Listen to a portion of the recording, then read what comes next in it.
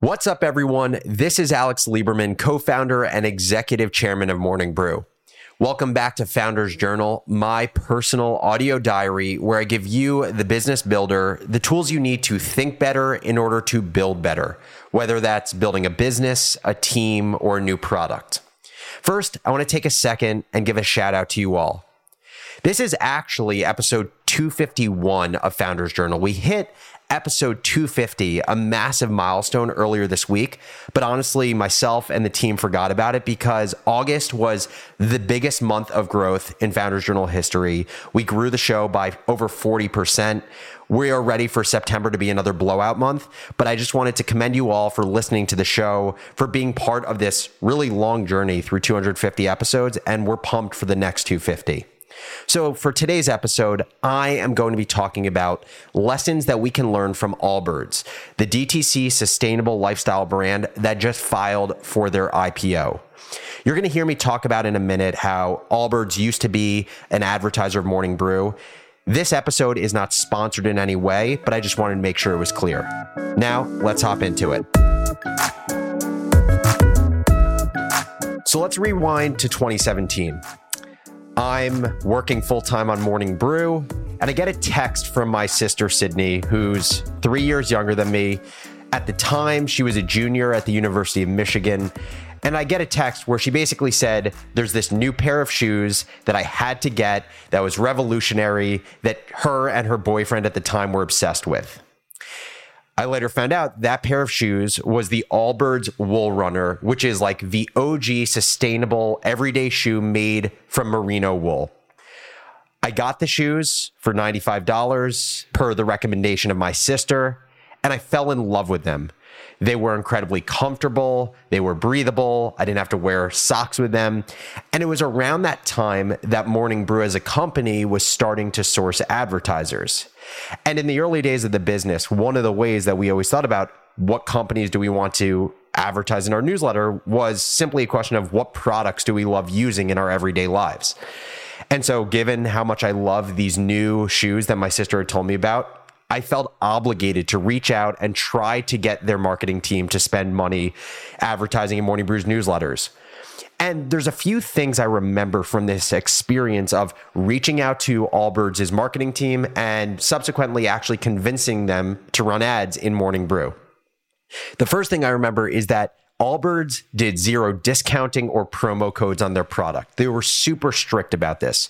And I think this just speaks to the company's emphasis on quality and their belief that by being a direct-to-consumer brand, a brand that is vertically integrated from raw materials to end consumer, that they are able to give great prices to customers, and so they don't need to offer any discount if they're already giving best-in-class prices. The second and more interesting thing that I remember that I'm going to hit on later in this episode is the performance of Allbirds in Morning Brew's newsletter. Simply put, Allbirds was the best performing partner in Morning Brew the entire year in the year in which they advertised. I'm pretty sure they got more than 4 times the average number of clicks that a normal partner would get in our newsletter. And there are a lot of potential reasons this happened. But I think, honestly, the main reason is that this was just a function of the perception of Allbirds as a brand and just the zeitgeist around Allbirds, especially in 2017 and 2018 as the Wool Runner, which was their original shoe, basically became synonymous with like Silicon Valley tech professional wearing these shoes to the office. But beyond my experience, what I want to do is help tell the story of Allbirds and the lessons that we can all learn, irrespective of if we work in retail, lessons we can take to our own careers and our own businesses that we're building. So why am I telling this story today? Well, because the company, as of recording this episode, officially filed to go public on the NASDAQ under the ticker BIRD. So let me give you the backstory. It's 2016, and Tim Brown and Joey Zwillinger launched Allbirds in an effort to bring sustainability to the footwear industry. Tim Brown grew up in New Zealand, where he ultimately became a professional soccer player, and he was the captain of the New Zealand football team.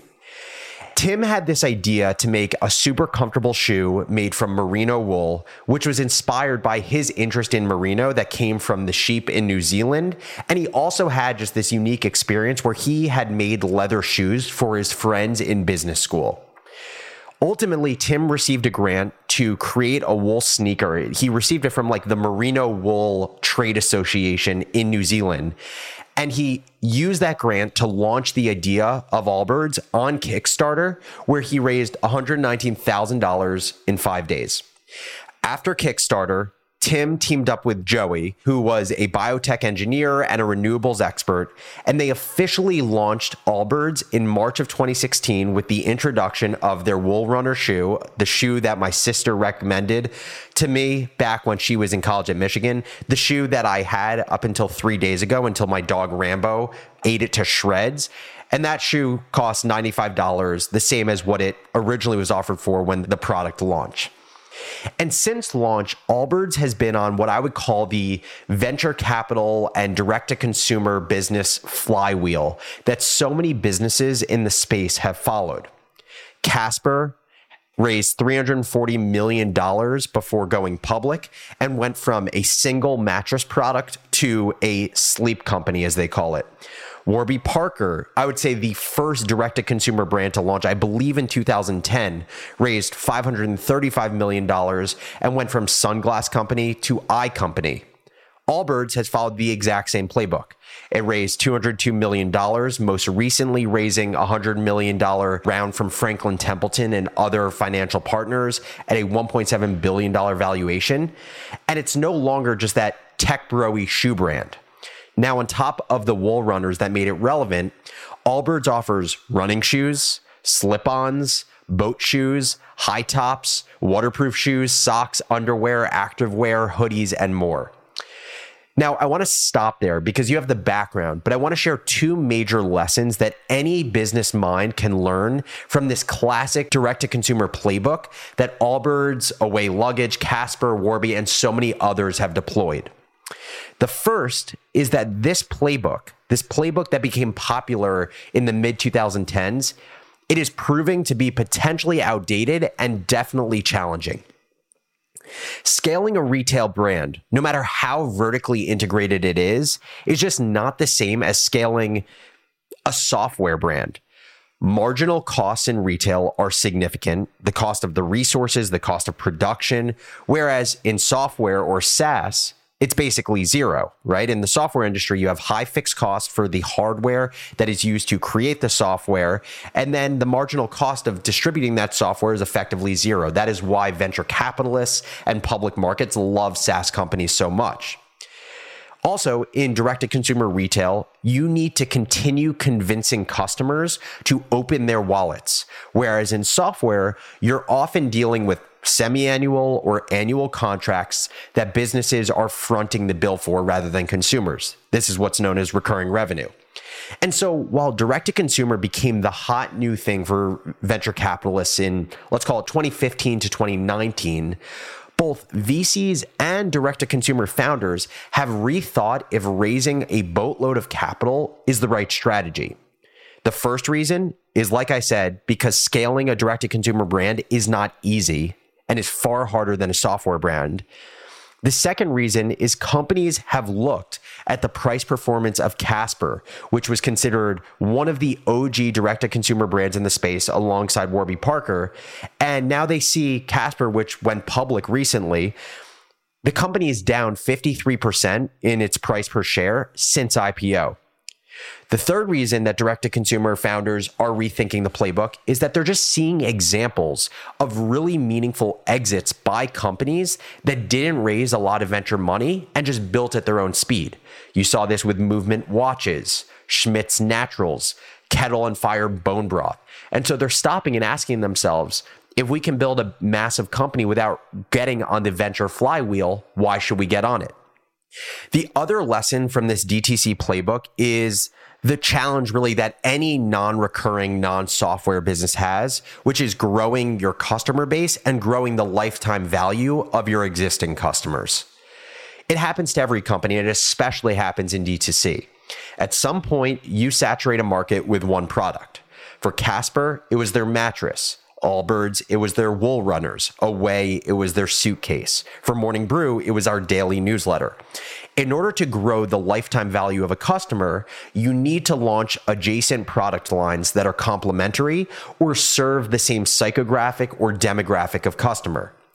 But the risk here is that you run the chance that you dilute your brand and become a company that really doesn't mean anything to people or stand for anything because you've just justified launching new products and calling yourself a sleep company or an eye company.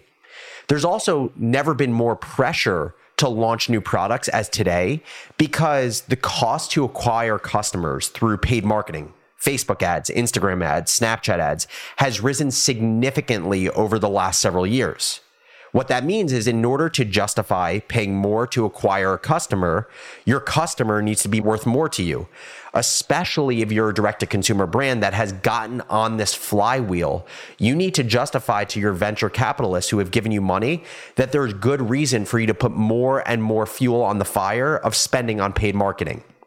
So these are some of the challenges of the traditional DTC playbook that Allbirds has practiced itself. We're going to take a quick break here, and when we come back, we'll dig into what we can learn about what Allbirds has done well in their journey.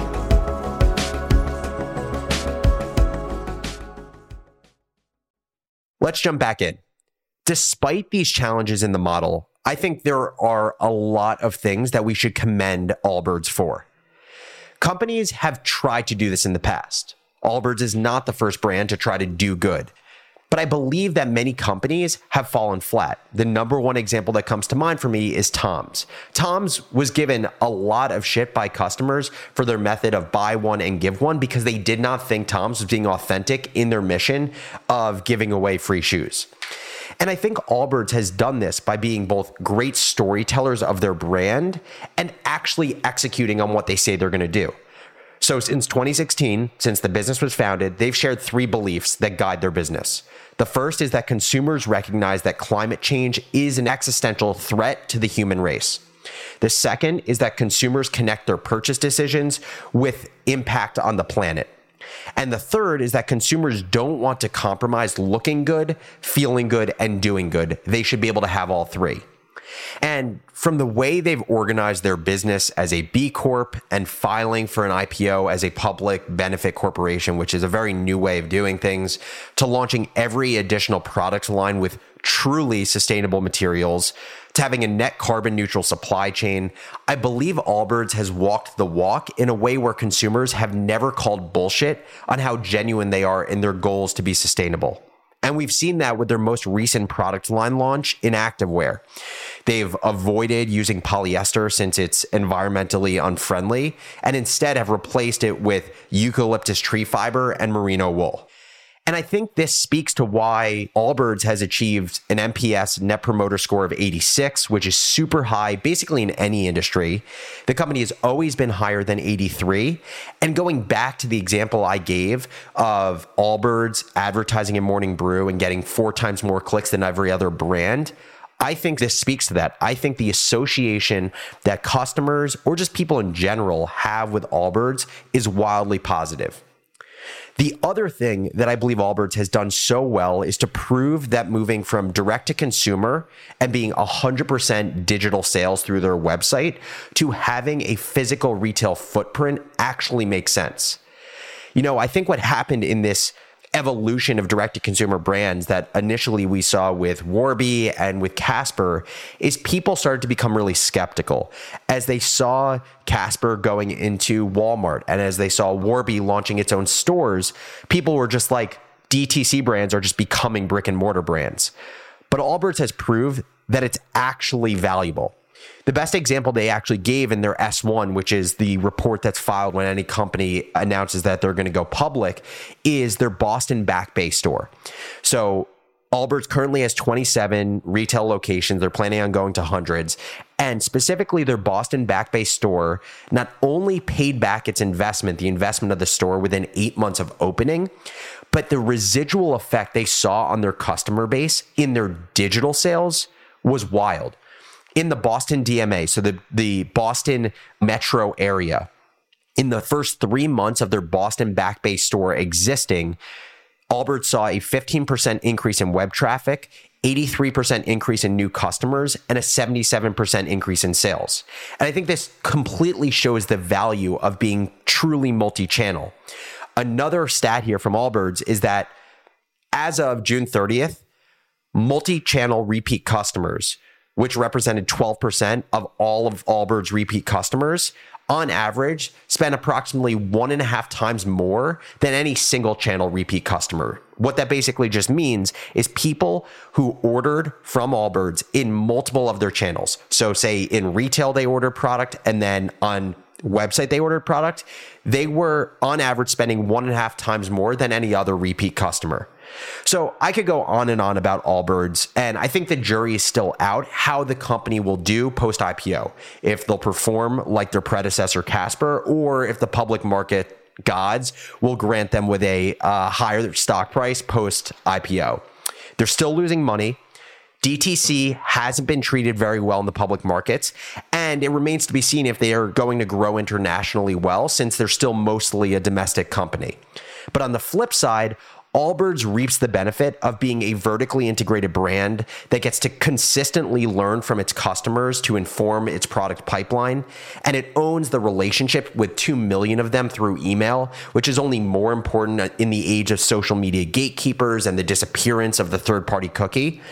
But beyond these lessons from Allbirds that you can take with you into any business or career, lessons around increasing product portfolio, being an authentic brand, the challenges of raising venture money, I also hope you just realize and see that any business, Allbirds to the bootstrapped pizzeria down your street, any business can be turned into a case study that has lessons you can pull into your own business and career.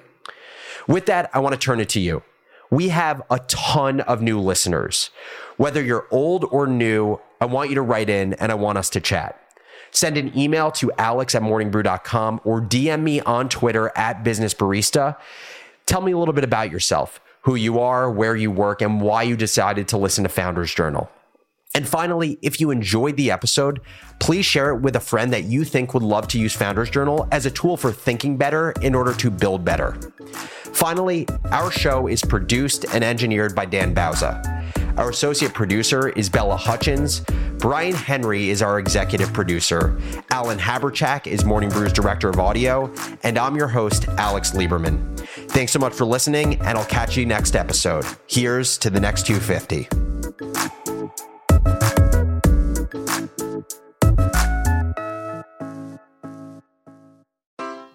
Take your business further with the smart and flexible American Express Business Gold Card.